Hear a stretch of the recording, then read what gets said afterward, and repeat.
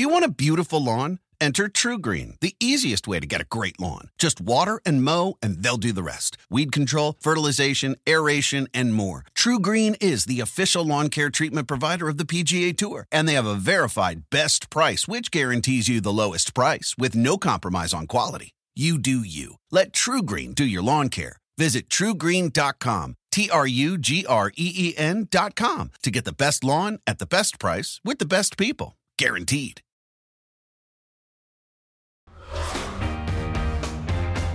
It's a Wednesday PFTOT from Chicago. We'll be spending the rest of the week here having some fun, getting ready for week one, and more specifically Packers-Bears on Thursday night. Chris, we got plenty of things to discuss that we weren't able to jam into the 2 hours we had on TV. And Zeke, the new contract with him and the Cowboys, the dominant story right now in the NFL. One thing we didn't get to, because we peeled that onion every way we could. But what do we expect from him now that he's going to be back? What do you expect? Not just week one, right. Full season. What is a reasonable expectation for Ezekiel Elliott? Listen, the first week one, week two, I don't think we're going to see, 100% of Ezekiel Elliott. I think we're going to see a guy that's somewhere between 80 and 90%. But I think once we get to week three and beyond, we're going to see very close to what we've seen from Ezekiel Elliott the last 3 years in the NFL, which is one of the best running backs in football. I think he's going to be in the conversation for leading the league in rushing once again. But I do think guys like Saquon Barkley and Le'Veon Bell in that situation will probably challenge that a little more this year, to where I go, I'm not so sure I'm definitely picking him to lead the league in rushing, but certainly towards the top 5, top 3, whatever it may be. And we know he's going to get a number of touches and catches in the passing game to go off that as well. He had 1,631 yards rushing as a rookie. That's his career high. Last year, 1,434, under 1,000 in 2017 because of the 6-game suspension. But, look, this is what the Cowboys bought, the straw that stirs the drink. And he needs to be healthy, and he needs to be productive. And if he's not, the Cowboys aren't going to keep him for the full 8 years of that contract. He's tied to them for 8 years, right, barring a renegotiation. They're probably tied to him for 2 or 3 as a practical matter. And if he does fall off a cliff, and you never know what's going to happen with the running back. Right. If he gets injured, if he becomes ineffective, then he won't be there come 2022. No, probably not. It's all about those 3 years, the first 3 years of the contract, the guaranteed money, what you're going to get there. And really, I think with the number of years that he adds on to the contract in general, that's very friendly to the Cowboys to lessen that year-by-year blow. And hopefully they're going to reward him. And I know we haven't seen those details, early on in his contract, to where, he's still playing at a high level, but it should really be almost one of those things where, I just kind of spit on your computer. Yeah, it's fine. Yeah, it's okay. No, that's fine. But either way, it should be one of those things. I'm glad I'm not a germaphobe like you. Yeah, they should want Ezekiel Elliott to see year 4, year 5, year 6 of this contract. I mean, that means he's still performing at a high level, and it also will mean that they're getting him at a pretty good price tag at that point in his career, too. One of the very real dynamics as he shows up for the season, this idea that if he gets injured, it's going to be blamed on the holdout. And look, at what point does that get into his head? Does that get into the team's heads? Like, we have, almost like the way the Jets handled Le'Veon Bell in the preseason. We can't take risks with the guy because then if he gets hurt, we look stupid for giving him all this money. Kind of the same thing with Elliott. If he gets injured, if they use him too much early, if he's got it in his head, one of these car crashes potentially is going to injure me and it's going to be my fault for holding out, it's going to be a big controversy. Does that enter into this at all, that concern? Yes. I mean, if he gets injured and he's not on the football team, I think this is a dramatically different offense in general. But does the fact that it would be pinned to the holdout, does that get into people's brains from the coaching staff perspective, from Elliott's perspective? I don't think so. I think if they do it the right way, it shouldn't get to that point to where, again, I always say this, and you've heard me say this before, the one thing I learned being up in New England, right, my 16 or 18 months I was there, is nobody was ever rushed back from injury or situations like this. Let's get them in shape. Let's not put too much on his plate. I think I used an example once with you with Rob Gronkowski where I got, he's practicing good this week. And then it was the second week, and I go, he's practicing good week. He must play this. He's going to play this week. And then, no, it was another 2 or 3 weeks because Belichick wanted to bring him along slowly, get him in shape, make sure he's full systems go when it became late November. Hopefully they're smart to do that here early on. I know it's not. I know. They've got the new toy. It's almost like your car's been in the shop. Yes. Right? Yes. And you had to pay a hell of a lot of money to get the car out of the shop in time for the prom. or whatever big event you would have, your Yes. wedding, whatever. Sure, You got your car back. And you paid all that money, and you're not quite sure the car is 100%. Yeah, but man, you want to step on that pedal. We are taking it out, and we are driving it tonight. Don't do it. Don't. Use them more as a decoy early on in the season. The Patriots would do it the way you're saying. Yeah. But also the Patriots wouldn't get themselves in this spot where Probably they're paying not. 5 No. years or $90 million, or 6 years rather, $90 million to a running back. All right, at some point, the Cowboys are going to be paying far more than $90 million to Dak Prescott. There's a belief in league circles that he just needs to get his deal done by this weekend, that having $2 million as his compensation for this year with no guarantee, no protection, no security beyond this season, you can't say no to that offer that's on the table. Whatever that offer is, you can't say no to it, because even though quarterbacks are protected, injuries happen. Just look at Alex Smith last year and his broken leg. Should he take, whatever the best offer is, should he take it when the weekend rolls around? Well, I mean, it depends on what that best offer is. I mean, I think if it's like down in Jimmy Garoppolo territory, no. I understand him not wanting to do that. Don't be pressured into it. You've definitely earned the right to make more than Jimmy Garoppolo. I mean, I would think Dak Prescott and his camp, especially right now, are going, okay, we can understand maybe not getting as much as Jared Goff. We're cool with that. His resume, what he's done, okay. But then they're going to look at Carson Wentz and go, but we do feel like, our player has a leg up on Carson Wentz. Now, again, I think Carson Wentz is the most talented of all of them. But the fact of the matter is, Carson Wentz has been hurt. And last year, it wasn't great early on in the year and all those things. Dak Prescott's gone to the playoffs. Never missed a game. 3 years. I know, right. So they're going to have that argument to where if it is somewhere between Goff and Wentz, I hope he takes it and moves on and secures his family and future livelihood within signing that contract. And you mentioned Jimmy Garoppolo, and let me just reiterate this point. And this is one of the things that drives me crazy about how the NFL and the NFLPA and agents and teams value contracts. Yes. Because if, as of right now, you take the 1 year left on Dak Prescott's deal and rip it up and give him the same contract that Jimmy Garoppolo got from the 49ers early 2018, 5 years, $27.5 million per year. Right now, at signing, that's the value. That would be fair. That would be more than fair, right? The way that it works is that gets reported by the NFL Players Association as a deal that would have an average value of $34 million a year. Because if you pay 5 years, $27.5 million per year, you have to factor in he was only going to make $2 million this year. So it becomes a 4-year extension for all that new money. Right. And it pumps up to $34 million a year. And that's one of the reasons why I think they haven't gotten this done. Yeah. Because when you view it as $34 million, people are like, how in the hell is Dak Prescott worth $34 million a year? Well, hang on. Is he worth 5 years, $27.5 million? Remove the current deal that he has left and give him that, people would say, well, yeah, that's more than reasonable. Right. And that drives me crazy. Well, hopefully the Cowboys aren't being petty about that. Well, I mean, to me, what do you care if the public thinks it's 34 but you're really paying them 27? That should be a good deal for them, right? I mean, would you think not or no? I think that it would be, and I'd like to see somebody other than me stand up and explain this distinction. Everybody goes crazy. Yeah, because here's the thing. The teams, it helps the teams because they act like they're paying more than they really are. Yeah. We're paying him $34 million a year. We can't do that. Well, you're not. You're paying him $27.5 million a year. Yeah. Let the player think he's making $34 million a year, or at least the public think that. Yeah, Who cares? but that you're worried about the way they use it to squeeze him down. Or other agents use it to squeeze them eventually to say you're paying this guy this much per year. I just think it's a bad way of valuing these contracts because there is no such thing as an extension, folks. What they do is they do an entirely new contract that begins right now. They rip up the old one and they replace it with the new one. It is not an extension. It's a new deal signed today. Will it get done? Do you think he signs a new deal before Sunday? Yes. You do? Yes. Wow. Yeah. You've been kind of all over this crap, so for some reason I'm going to believe you. I don't know. Yeah, but anything. Your gut's been good lately. I feel like, thank you. You had lots of pasta and meatballs in there. It's been good. It's been a long off season. It's been a good off season. All right, very good off season, at least more recently for Jared Goff. The Rams have signed him to a contract with $33.5 million per year in new money. Neither of us picked Jared Goff in today's draft, which was which teams could have buyer's remorse regarding quarterbacks. Why didn't we pick Jared Goff? I kind of felt like it was just the obvious thing, and he was the jumping off point of the draft to where I wanted to have more conversations maybe about other guys. I mean, do I have buyer's remorse, or would I have a little bit buyer's remorse paying Jared Goff, $34 million a year?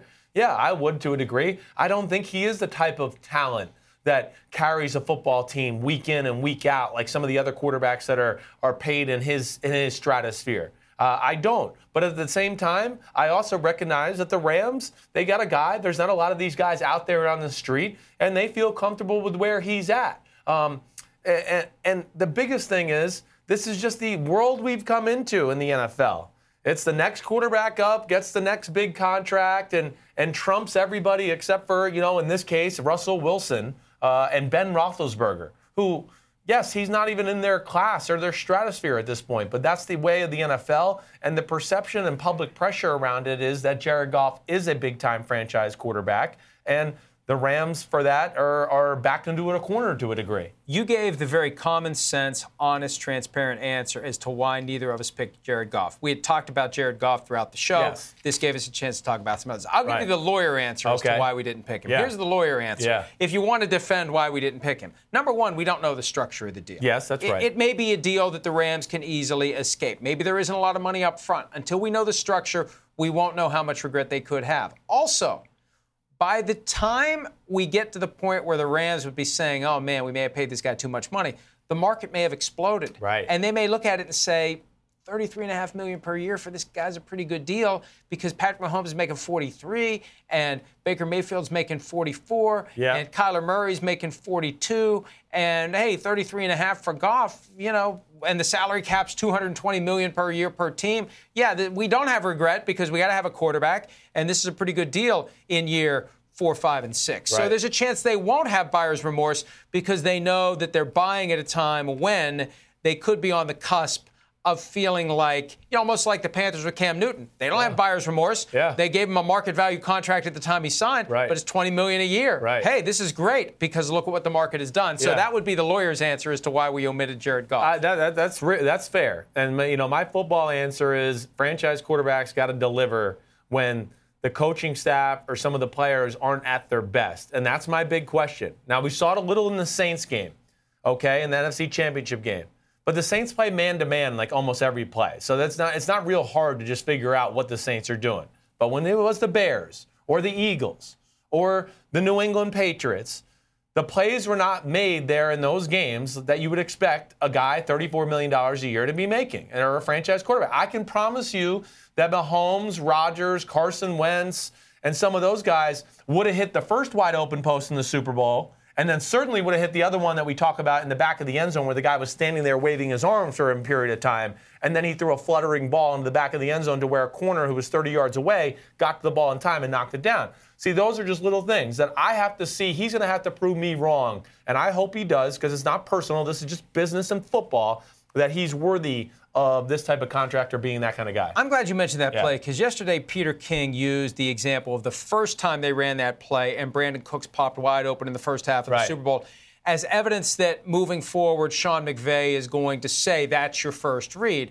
Well, I guarantee you by the time they did it the second time in that game, McVay had said to Jared Goff, that's your first read. That's why they did it again. Yes, they could say all they want. Mike, that play, I promise you, Mike, he's run it since high school. It is not a complicated play. You play Madden video games, right? It's one guy going on a post and one guy going on a deep cross, and they play action pass. Whoa, they reinvented the freaking wheel there. Holy crap. That is a truly, some people call that play NCAA because it's in every college team's playbook. He's been running that play forever. There's no excuses for that. Sean McVay's done a great job to diffuse it and put the blame on himself so the public doesn't get on Jared Goff. McVay's been great at massaging and bringing Goff along his whole career. And that's why I say to this point, he's still more of a system guy than I look as a franchise guy. When you play Madden a lot, you realize how simple football can be. Sure, right. I'll run the same pass play over and over again, and I can tell by the alignment pre-snap who's going to be open. And then once the once the linebacker and the safety starts moving, I know which guy's going to be open. I run the same damn play. This guy, X button this time, triangle button this time, circle button this time. And I know it's more complicated than that. But some of these plays, they are that simple. They are that simple. You make that read based upon where the safety goes, where the linebacker goes, whether it's man or zone, whatever the case may be, and you know who's going to be open. And you throw the ball, and that's that. And the great teams that play against those teams where you go, we have our plays and we're good at them, we execute them, the great defenses, they go, ooh, I know they like to run this in these formations. I'm going to put people in all the areas where, they think they know the reads, but, oh, gosh, we're going to have people every time he looks at first read. Oh, God, there's a guy there. Oh, second guy. Oh, gosh, there's a guy there. Oh, third guy. Oh, now I got to scramble, and it's just absolutely backyard football. Or that guy that you think is moving one way, and he ends up moving the other way, and by the time you let go of the ball, it's too late to do anything about it. I'm going to throw an interception. It's a horrible feeling. It's a horrible feeling. You familiar with that feeling? I'm very familiar. Yes. All right, Quinnen Williams probably not familiar with the feeling of being a backup with the Jet in there. Now, look, we've gone through the preseason where people put out depth charts and act like they don't mean anything. Now we're getting ready for the regular season. Teams put out depth charts and act like they don't mean anything. Yeah. But here's Quinnen Williams, third pick in the draft, backup at defensive tackle for the New York Jets. Yeah. Is this just like motivational, or has he been a disappointment? No, this is something I've talked about on my podcast a little bit. He has been definitely underwhelming to this point as far as preseason football was concerned. Now, this is a young human being. This is a guy that's only 21 years old, right?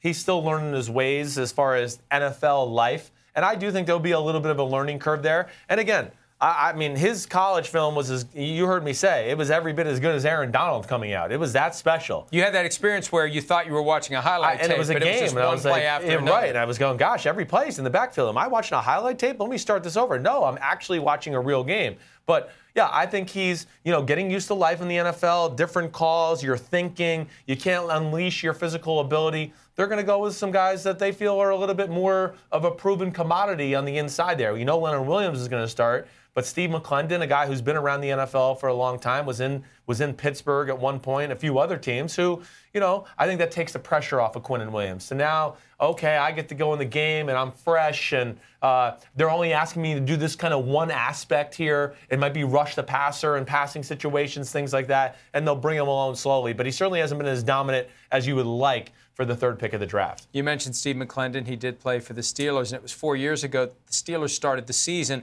with a Thursday night trip to Gillette Stadium. They'll start the season Sunday night this year, another banner hanging for the Patriots. And 4 years ago, it became a huge story that dominated the Friday after that first game. Mike Tomlin complaining about communications issues. It was rainy that night. They were getting Scott Zolak on the radio call and the headsets. That's just what you want. And now Mike Tomlin asked about it again, and he's mum about it. It's not an issue. It's not a problem.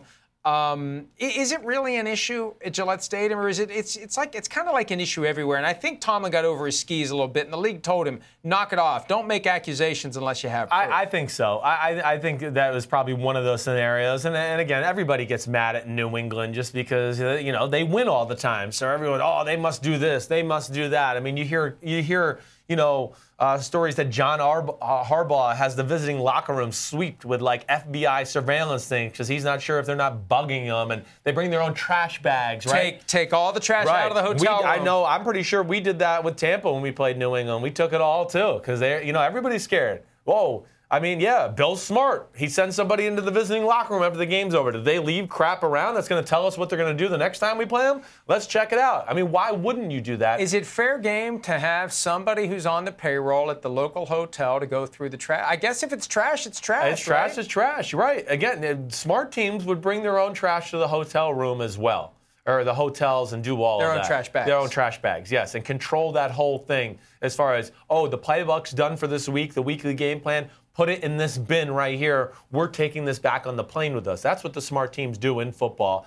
I don't think there's an issue with New England up there as far as, I've played in a number of stadiums where you get inside the 20 or 30-yard line and fans are yelling because you're down in the red zone, where things get choppy. And then you got to see the quarterback run over to the sideline. And I'd be like, what are you saying? I can't hear you. Okay, let me run back and tell the team now. And that's just part of football to a degree. I don't think Bill Belichick or anybody there has got a master scheme of messing up the communication. Ordinarily, I'd say that's our last topic for the day, but there's another topic that someone typed under here. Are you typing obscenities at me in this document? It wasn't to you. Was that you. I realized it was me. I wrote FU to you, obviously, but it wasn't to you. It was really the stats and the people back in the This is how you deal with our control room? Yes. You type obscenities at them? Of course I do. You know me. I am not going to be a witness on your behalf in the inevitable harassment lawsuit that is to come. Thank you. It was really more for stats, so he can deal with it. The hell with him. All right. Oh, now they're all jumping in. Now they're all going. Yeah. Let's get out of here before we start reading them. Everybody have a great day. We'll see you back here again tomorrow from Chicago, tomorrow morning for PFT Live and then PFTOT. We'll see you. See ya.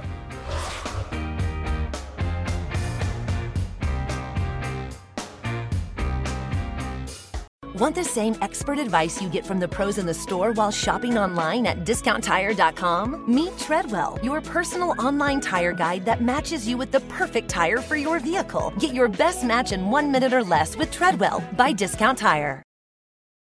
The longest field goal ever attempted is 76 yards. The longest field goal ever missed? Also 76 yards. Why bring this up? Because knowing your limits matters, both when you're kicking a field goal and when you gamble. Betting more than you're comfortable with is like trying a 70-yard field goal. It probably won't go well. So set a limit when you gamble and stick to it. Want more helpful tips like this? Go to keepitfunohio.com for games, quizzes, and lots of ways to keep your gambling from getting out of hand.